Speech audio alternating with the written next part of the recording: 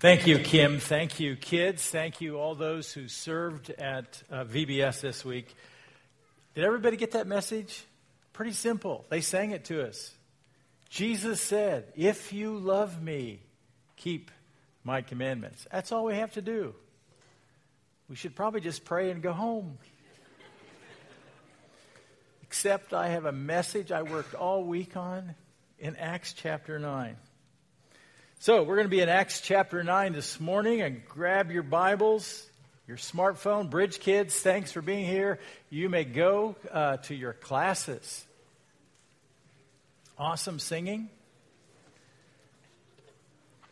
I used to have energy like that, but I've always been monotone.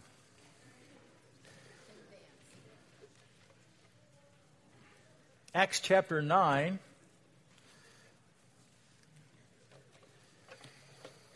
Carl F. Henry. Anybody here heard of the name Carl F. Henry before? I have to bring you into the 20th century. Carl F. Henry is viewed by many as a great evangelical theologian of the 20th century. He died in 2003. He was the founding editor of Christianity Today, and he wrote many scholarly works. There's a very large library at TEDS, the Trinity Evangelical Divinity School, which is the free church seminary. And he's had a major influence in the 20th century on Christianity. Dr. Henry was asked by a group of students who were lamenting the miserable condition of the church, did he have any hope for the coming generation of evangelical leaders? And if you don't know evangelical, that means those of us who believe the Bible is true and that we're trusting in Christ for our salvation. He was asked by students, do you have any hope? Here's what he said. Of course there is hope for the next generation of evangelicals, but the leaders of the next generation might not be coming from the current evangelical establishment. They are probably still pagans. Who knew that Saul of Tarsus was to be a great apostle to the Gentiles? Who knew that God would raise up C.S. Lewis? And some of you don't know who C.S. Lewis is. He was a great believer, Christian philosopher of the 20th century. Or Charles Colson. I hope most of you know that name. They were unbelievers who once saved by the grace of God were mighty warriors of the faith. Russell Moore, a more current spokesman into our current day from the Christian perspective, president of Ethics and Religious Liberty Commission of the Southern Baptist Convention. He's an excellent representative of Christianity. He wrote this. The next Jonathan Edwards, great 18th century preacher and theologian, the next Jonathan Edwards might be the man driving in front of you with a Darwin fish bumper decal. He said, the next Charles Wesley, the founder of the Methodist Church, the 18th century evangelist, the next Charles Wesley might be a misogynist, a woman hater, a profanity-spewing hip-hop artist right now. The next Billy Graham might be passed out, drunk, in a fraternity house right now. The next Charles Spurgeon, 19th century great evangelist and pastor in London, England, might be making posters for a gay pride march right now. The next Mother Teresa might be managing an abortion clinic right now, because that's how God works. God has a history of choosing unlike people to become Christ followers. It seemed highly unlikely that I would become a Christ follower. At least you should ask my wife about that one. In the first century, it was highly unlikely that a person like Saul of Tarsus would become a committed Christ follower. And that's exactly what our passage is about today in Acts chapter 9. So let's look at that passage together. Hope you have a smartphone or a smart Bible of some kind that has pages and words. Acts chapter 9. That's why we have Bibles when we come in that you can grab. Acts chapter 9. And you can really learn a lot more if you're following in the text. And some of you can just fake it. You can text while I'm preaching and look at your phones. So, Acts chapter 9. Meanwhile, Saul was still breathing out murderous threats against the Lord's disciples. He went to the high priest and asked him for letters to the synagogues in Damascus, so that if he found any there who belonged to the way, whether men or women, he might take them as prisoners to Jerusalem. As he neared Damascus on his journey, suddenly a light from heaven flashed around him. He fell to the ground and heard a voice say to him, "Saul, Saul, why do you persecute me?" "Who are you, Lord?" Saul asked. "I am Jesus whom you are persecuting," he replied. "Now get up and go into the city, and you will be told what you must do." The men traveling with Saul stood there speechless. They heard the sound but did not see anyone. Saul got up from the ground, but when he opened his eyes, he could see nothing. So they led him by the hand into Damascus. For 3 days he was blind, and he did not eat or drink anything. So let's look at this, the first part of our passage this morning, verses 1 through 9. God seeks one who hated Jesus. God seeks one who hated Jesus. And we've already seen the one who hated Jesus, verses 1 and 2, is Saul. We've met Saul already. Verses 1 and 2, verse 1 says, "Meanwhile," so, meanwhile what? Well, if you remember in Acts chapter 8, Stephen is stoned to death. It's actually at the end of Acts chapter 7. Stephen gave a great sermon, and he was stoned to death. Meanwhile, Saul was breathing out murderous threats against the Lord's disciples. Saul was passionate for God, he thought. Saul was breathing. He wanted to put Christians in jail. He wanted to see Christians executed just like Stephen. Let's go back to Acts 7, verses 57 through 58. The end of Acts 7, Stephen is being put to death right here. And Luke, the author of Acts, has a way of bringing in little pieces of information and to help us see what's coming. So he's going to introduce Saul right here. At the preaching of Stephen, they covered their ears and yelling at the top of their voices, they all rushed at him, dragged him out of the city, and began to stone him, and he is not going to survive. Meanwhile, the witnesses laid their coats at the feet of a young man named Saul. Luke just casually brings that, a young man named Saul. What's this about? Who is this guy? The end of the chapter, that's Stephen, fell on his knees and cried out, "Lord, do not hold this sin against them." When he had said this, he fell asleep, meaning he died. That's a believer's death. And Saul approved of their killing him. Second time we see Saul's name. Saul was for this stuff. He's all about this. On that day, a great persecution broke out against the church in Jerusalem. All except the apostles were scattered throughout Judea and Samaria. You remember Jesus told his disciples in Acts chapter 1, "You shall be my witnesses in Jerusalem, Judea, and Samaria, to the ends of the earth." You should be my witnesses. A prophecy and a command. A witness tells the truth about what they know, especially about what they know about Jesus, who he is, and what he has done. The church is being forced out of Jerusalem. The church is scattered.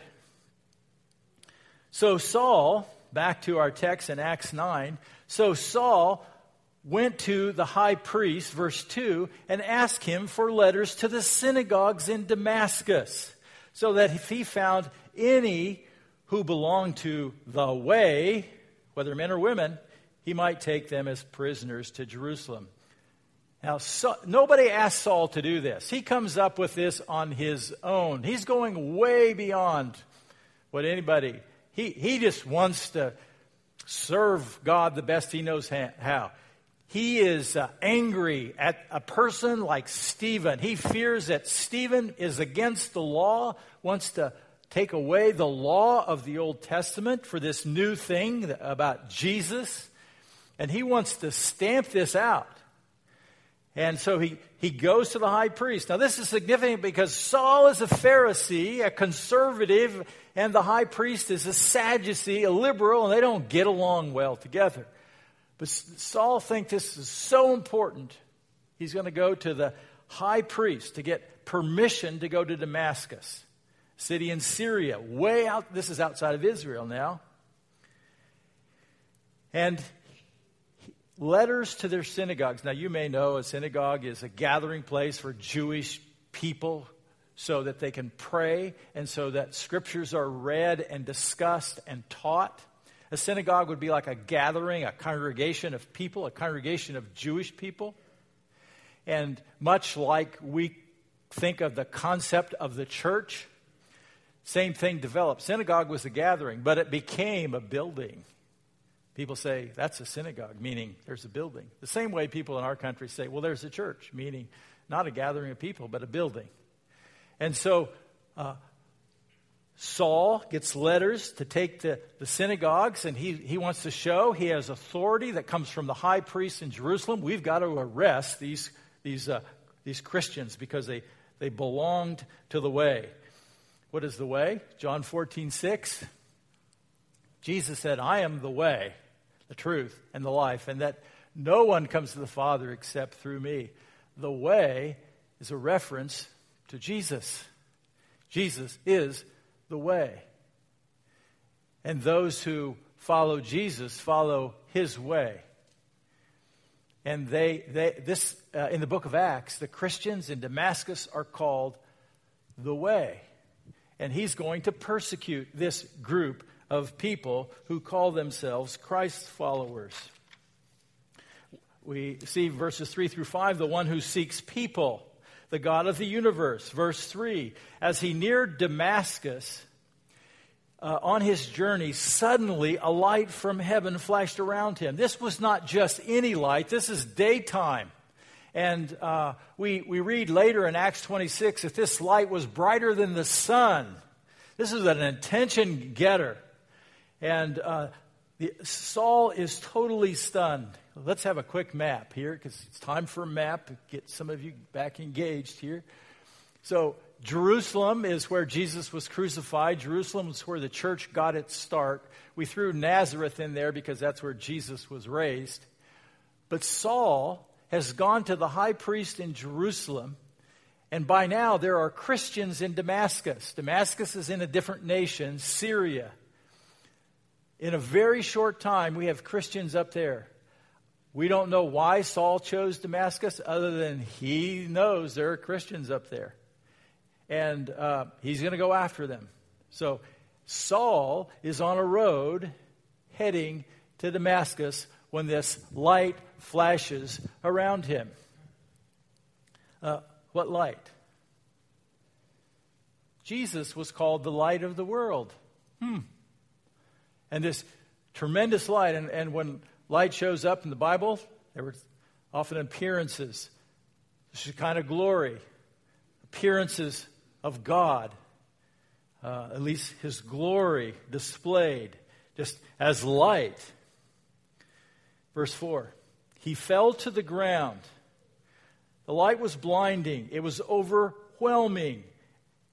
I don't know if he did out of weakness. He fell to the ground and he heard a voice say to him, Saul, Saul, why do you persecute me? This is a person that's speaking. This light is a person. Does Saul see this person? Apparently. It's not clear from this text.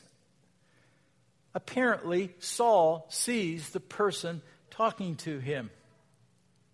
And he says, verse 5, who are you, Lord?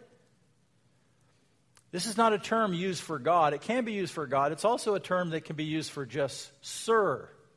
Saul doesn't know who he's talking to. He doesn't know who's talking to him, but he knows this is supernatural. This is a God experience right here.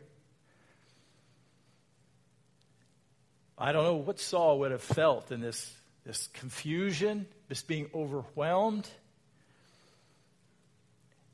And the answer, I am Jesus, whom you are persecuting. What would you have done if you were Saul? Now think about Saul's predicament. He's on the road to Damascus. He is serious. People who blaspheme and who misuse the name of God are supposed to be put to death. People who worship false things are supposed to be put to death. That's exactly what Saul wanted to do. Saul thought Jesus was an imposter. Saul thought Jesus was a deceiver and misleading the people. He thought Jesus was dead, that he was cursed. Anybody who hangs on a tree is cursed. Jesus was crucified. He's dead. It's over with. But you got these crazy people who think he's alive. We've got to stop this. And now Jesus speaks to him and he says, why are you persecuting me? Whoa, this is going to change things a little bit. Who is this guy? What's going on here? I am Jesus, whom you are persecuting. Saul has been wrong. Stephen had been right. Stephen was stoned to death, and he was totally innocent. Jesus is the Messiah. Jesus is the promised one. This is just all being soaked in, all at once. It's got to be overwhelming to this man who hated Christians. I'm wrong. I thought I was doing such a good thing. I am totally, totally wrong. Now, we don't have every detail of what's going on here. We don't have every word. But Saul gets it.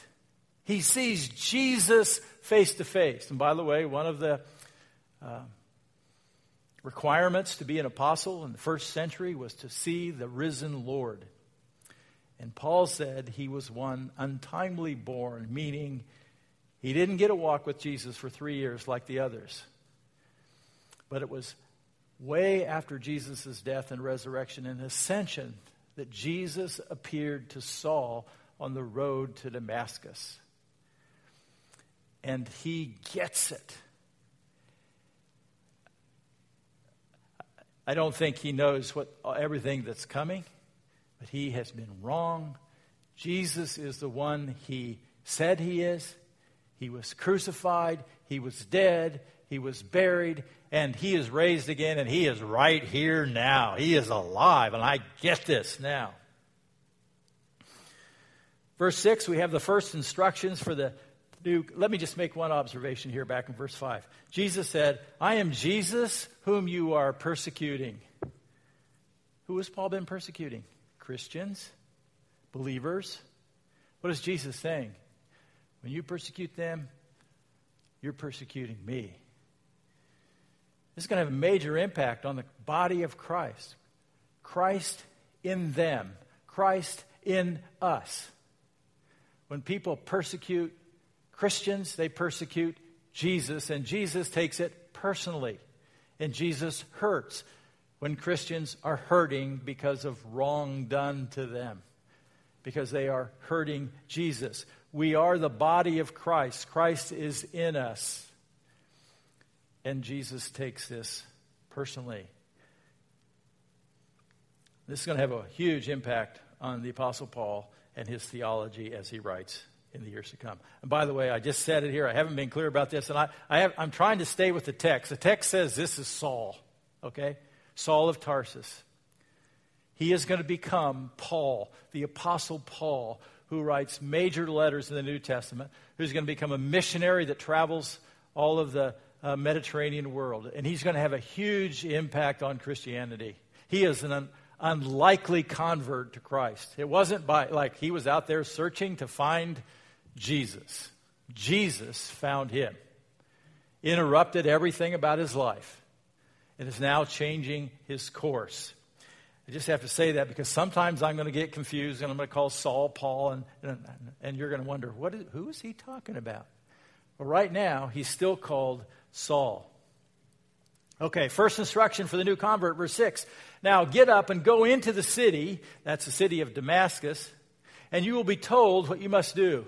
So Saul is still on the ground. He's laying in the dirt. He's on the road. And Jesus says to him, get up, Saul. Go to the city, and you're going to be told what to do. So Jesus, Lord of Lords and King of Kings, is now giving instructions to Saul of Tarsus.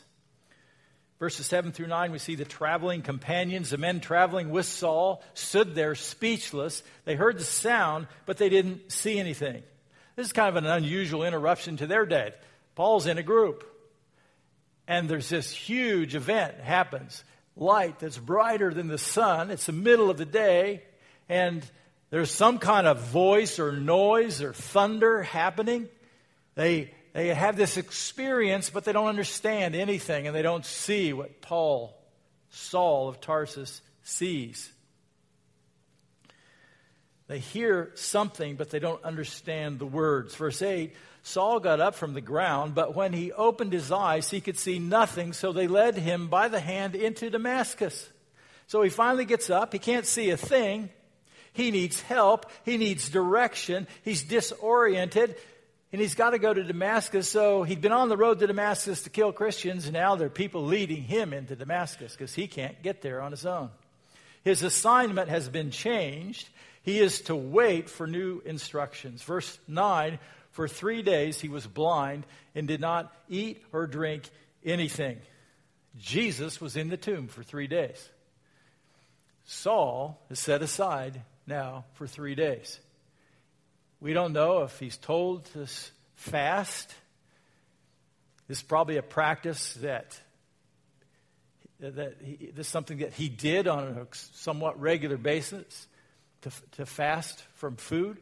And in this case, he fasts from food and drink for 3 days. I think he's just overwhelmed by the weight of what has happened and that God has spoken to him. And his whole world is going to be changed. And he's given 3 days. 3 days to process what has happened. Saul knew the Old Testament scriptures. He would have been an expert. He was a rising star, highly trained. And he's got 3 days. What do you think he thought about? I don't know. But there's a passage in Genesis 12 where God says he plans to bless the nations. There's a passage in Exodus 18 that speaks of the prophet like Moses that Stephen spoke of. There's a passage like Isaiah 53 that speaks of the servant who will suffer and bear the sins and become a curse. And it's starting to make sense to Saul. And there are passages like Psalm 22 where the person is suffering. And Jesus quoted part of Psalm 22 on the cross. And there's passages like Psalm 2 and Psalm 8 and Psalm 110. And Saul of Tarsus knew them all. And he had 3 days to process who Jesus was. Verses 10 through 19, God confirms the conversion of the one who hated Jesus. The assignment, verses 10 through 12, we're introduced to a new person. In Damascus, there was a disciple named Ananias. This is not Ananias of Acts 5 who was already been slain by the Spirit. Remember? Ananias and Sapphira put to death for lying. This is not the same person. This is Ananias, a disciple in Damascus. We don't know anything about Ananias. We know he's a disciple. It means he's a believer in Jesus. Somehow the gospel has gotten from Jerusalem to Damascus. And Ananias is there. In Damascus, there was a disciple named Ananias. The Lord called to him in a vision, Ananias. So God is taking on specifically to communicate with a person, one of his servants. Jesus speaks to Ananias, and Ananias responds, "Yes, Lord." This is a better response than Saul. Saul was just confused. He said, "Who are you?"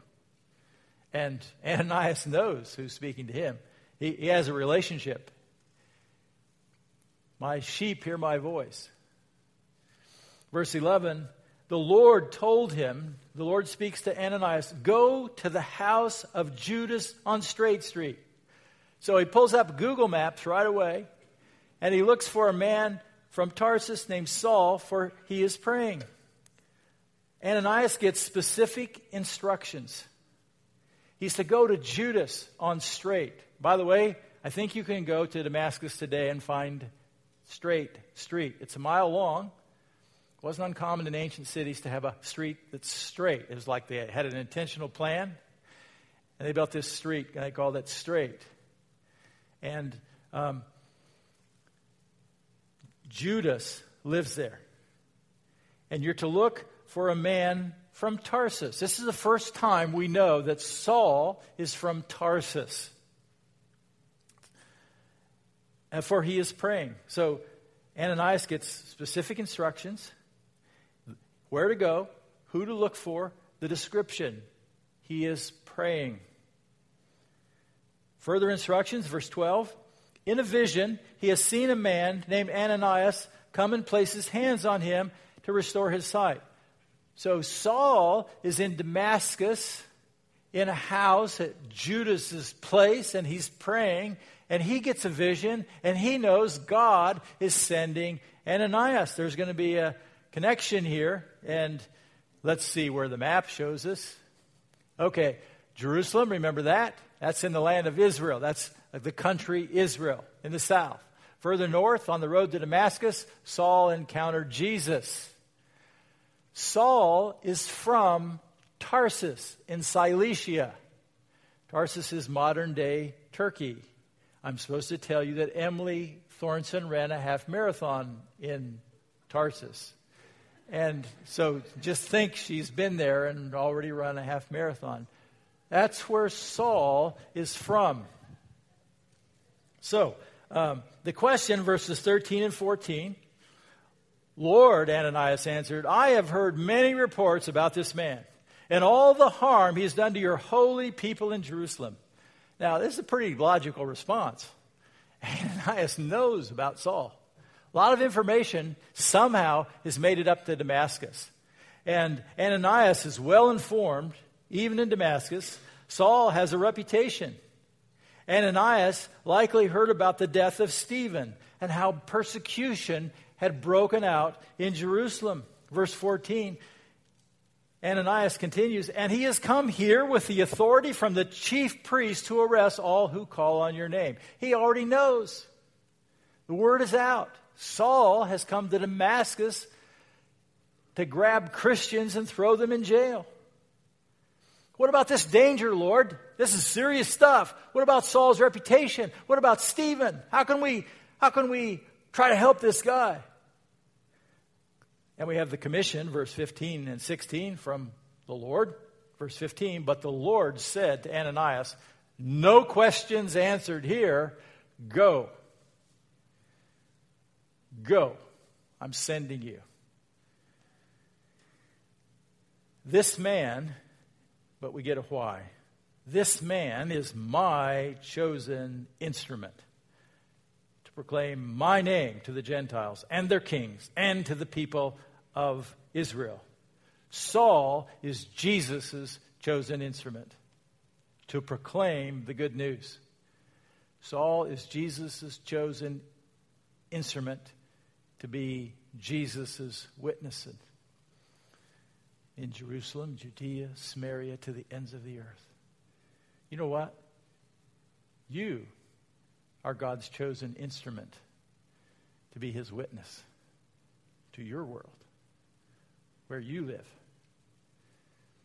even to the ends of the earth. This man is my chosen instrument. And he's going to proclaim my name to the Gentiles, to the nations outside of Israel. Saul, the unlikely convert, will be the proclaimer of Christianity to the world. He will speak before kings. Herod Agrippa, possibly Nero in Rome. He goes to he appeals to Caesar. We don't know if he ever saw Caesar face to face. We do know he's put to death in Rome and beheaded. There may have been a good chance he saw Caesar face to face.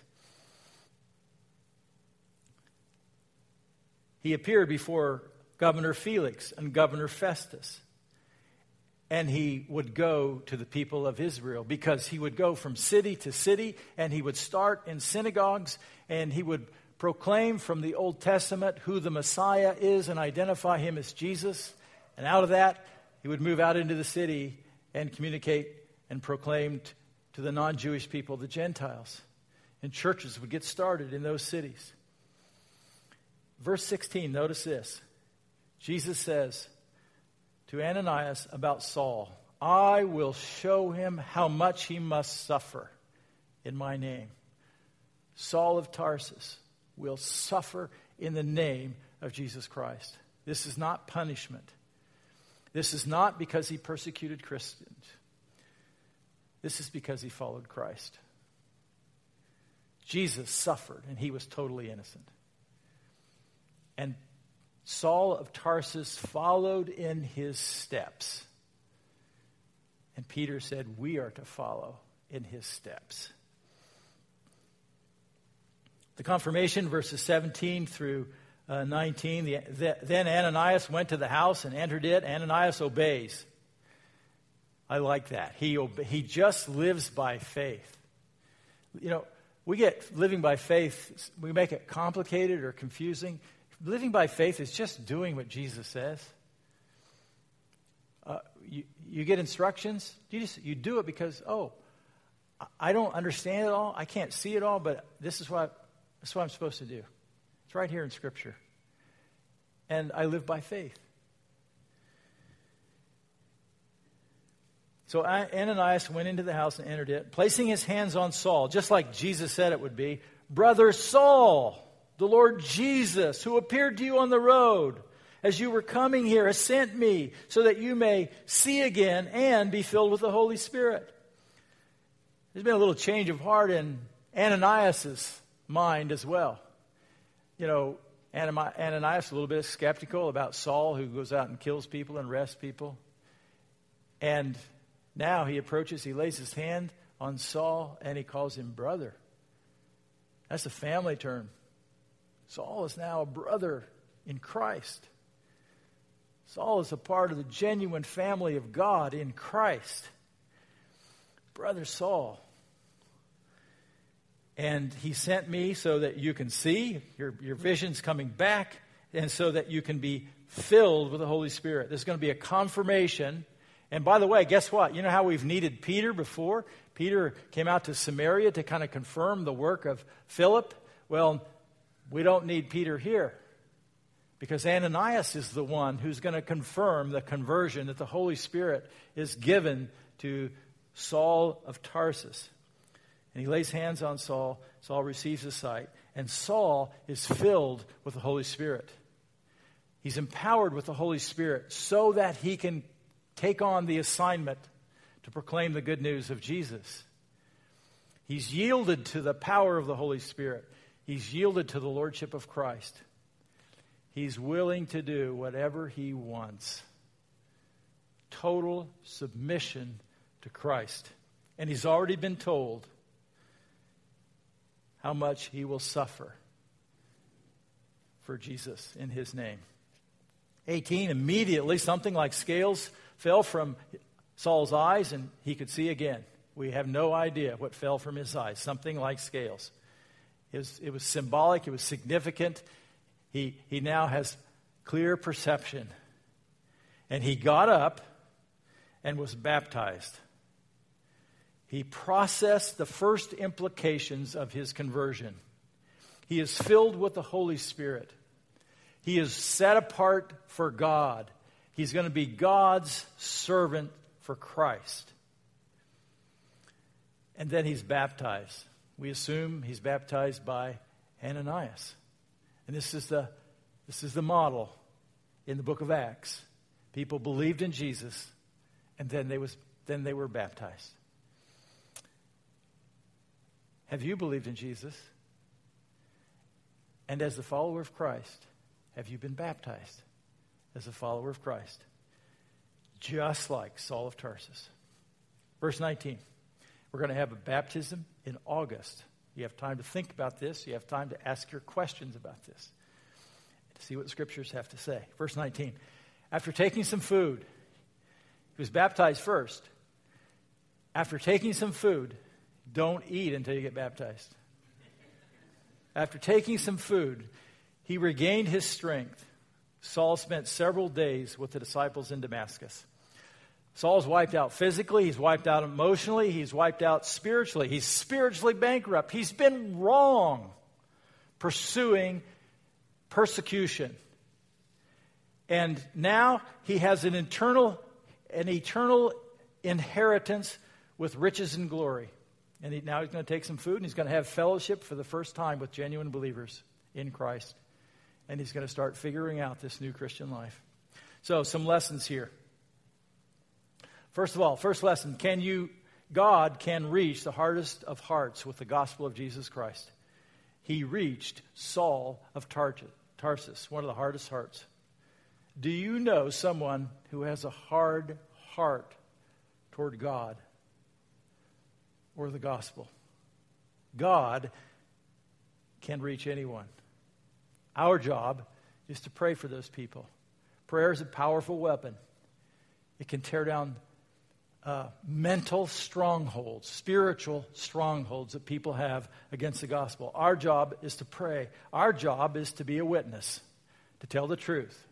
You can't tell what you don't know, but you can tell what you do know about who Jesus is and what he's done for you. The results are up to God. He's the one who saves people. You and I can't argue anybody into the kingdom. Secondly, be ready and sensitive to God's leading when he gives you an assignment. Be ready and sensitive to God's leading. Sometimes we're just spiritually clueless. And God may prompt us and we can't even sense us. God may be directing us and it's not even coming in on our radar. And we have to be prepared, ready. We have to be spiritually right with God. That means that we're cleansed, that our heart's cleansed.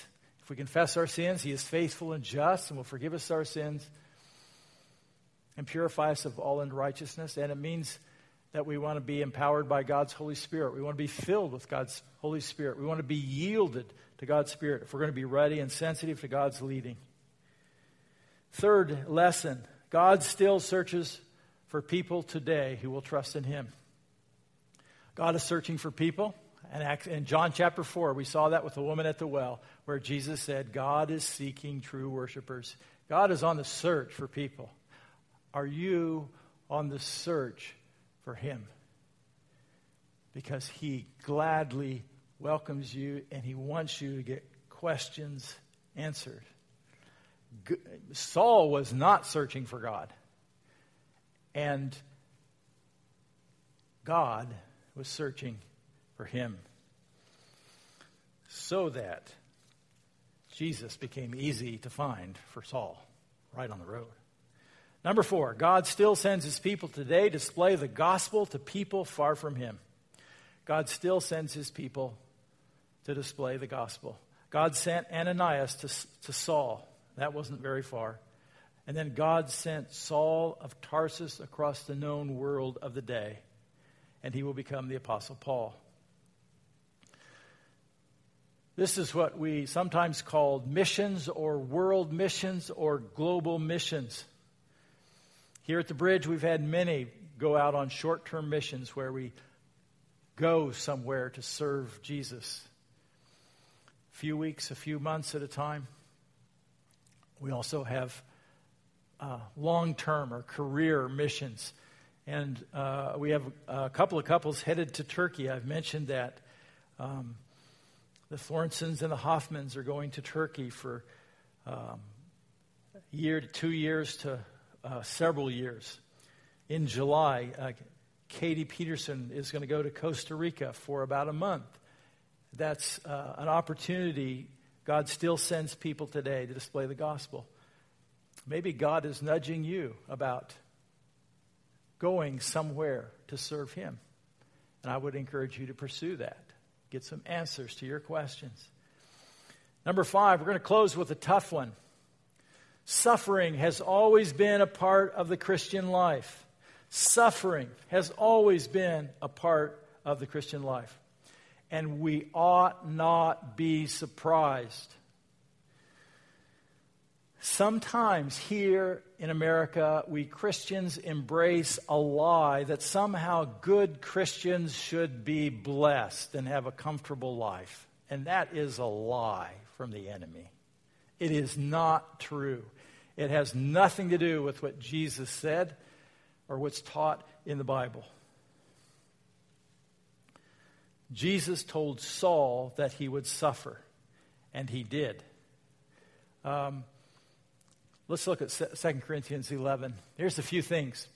So Paul here is telling some of his story later in his life, and he starts bragging here just for the sake of the Corinthians to understand. Are they servants of Christ? I'm out of my mind to talk like this. He's saying I'm sort of trying to make a point here. He says, I am more. I have worked much harder, been in prison more frequently, been flogged more severely, and been exposed to death again and again. 5 times I received from the Jews 40 lashes minus 1, 39, because they didn't want to kill the people. Next slide. 3 times I was beaten with rods. Once I was pelted with stones. Stephen was stoned to death. They tried to stone Paul to death. 3 times I was shipwrecked. I spent a night and day in the open sea. I've been constantly on the move. I've been in danger from rivers, in dangers from bandits, in dangers from my fellow Jews, in danger from Gentiles, in danger in the city. Next slide. In danger of the country, in danger at sea, in danger of false believers. I have labored and toiled, and I have often gone without sleep.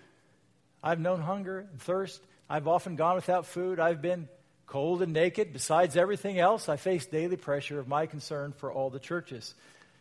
Jesus said Paul's going to have a difficult time. And he did.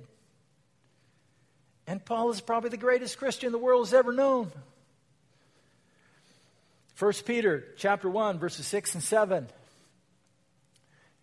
Peter writes, in all this you greatly rejoice about your salvation. Though now for a little while you may have had to suffer grief and all kinds of trials. Which is kind of an understatement. They had suffered greatly in the first century as Christians. These have come. So we really ought not be surprised by difficulty. These have come so that the proven genuineness of your faith, of greater worth than gold. I'm not sure you believe that your faith has a greater worth than gold. A lot of us would rather have gold. Take that one home. Greater worth than gold, which perishes even though refined by fire, may result in praise, glory, and honor when Jesus Christ is revealed. Peter tells us that our faith can have a bigger impact in honoring God, greater than gold could ever have, and it can bring glory to God when we go through difficult times and we trust Jesus to take us through. 1 Peter 4:12. Dear friends, do not be surprised at the fiery ordeal that has come on you to test you as though something strange were happening to you. But rejoice inasmuch as you participate in the sufferings of Christ, so that you may be overjoyed when his glory is revealed. Next slide. If you are insulted because of the name of Christ, you are blessed, for the Spirit of glory and of God rests on you. If you suffer, it should not be as a murderer. Because some people suffer because they make unwise choices. And that's not going to help you at all. Hopefully you can learn from them. If you suffer, it should not be as a murderer or a thief or any other kind of a criminal, or even as a meddler. If you suffer because you talk too much, it's just justice. Okay? It's not going to honor God. However, if you suffer as a Christian, do not be ashamed, but praise God that you bear that name. Last slide, we're going to close with this. 2 Corinthians chapter 12. So Paul had the ability at times to heal people, and he did many miracles in his ministry, and the point was to honor God and to draw people to Jesus. Paul had a physical problem, a physical ailment. We don't know what it was. It was called a thorn in the flesh. It was something that he suffered over and over and over, and it was painful. And he asked God to take it away. You know, would Paul be entitled? I mean, here he is. He's doing all these great things for God. 3 times I pleaded with the Lord to take it away from me. But he said to me, my grace is sufficient for you, for my power is made perfect in weakness. How about that? For an answer. My answer to you and your pain is grace. My grace is enough. My grace is sufficient. My grace is what you need right now. For my power is made perfect in weakness. Therefore, I will boast all the more gladly about my weaknesses so that Christ's power may rest on me. Next and last slide. That is why, for Christ's sake, I delight in weakness, in insults, in hardships, in persecutions, in difficulties. For when I'm weak, then I'm strong. Paul learned weakness is a good thing because he gets grace. God's power is revealed through him, and God's power brings honor. God's power brings comfort. God's power brings strength. It brings help, even in the difficulty, and the difficulty continues. I think our problem is we just want to be strong all the time, and we don't need Jesus. We want to be healthy all the time, and once in a while we think of Jesus. I just want to recognize, no matter what the situation, this is what I want. I don't know if I can live it. That His grace is enough. His grace is sufficient. His grace is all I need. Because when I'm weak, I can have it. That's when I really know I need it, so I ask for it. Let's stand and pray.